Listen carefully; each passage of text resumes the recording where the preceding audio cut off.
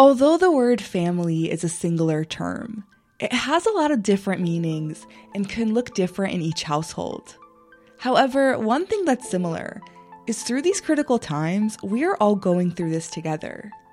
We wanted to give families an opportunity to check in, voice their struggles, share their moment of beauty, and just have some time to talk. In return, that expands our family here at Radio Milwaukee. I spoke with Tariq Zreik, father of 3-year-old Zane. Here's what he had to say on what's going on in his household currently. My wife and I are working from home day in and day out. Part of the challenge is having Zane being here and us having meetings. So depending upon what time the meetings are, and it pulls one of us away. So if he's not just sitting and doing things by himself, then it's kind of a mad dash to figure out who's going to take care of him in that moment in time. So I would say it's been an adjustment. We've gotten better at it, but we're still not fully great. My days tend to be longer than what they were.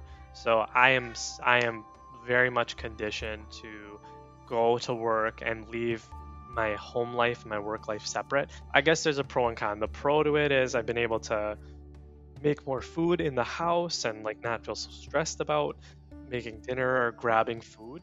And then you obviously get that extra time spending with your family, which has been great. But at the same time, my days become longer in a way that I have to pause throughout the day when I'm working to take care of Zane.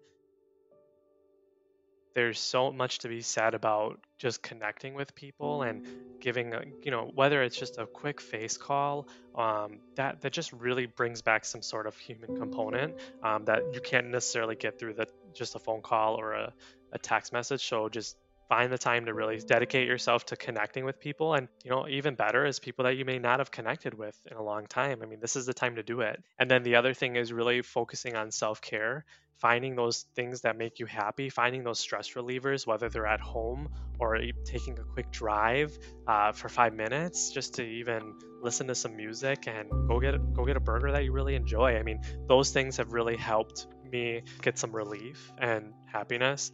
Stay tuned to hear more families throughout this week. From 88.9, I'm Salam Fadayr.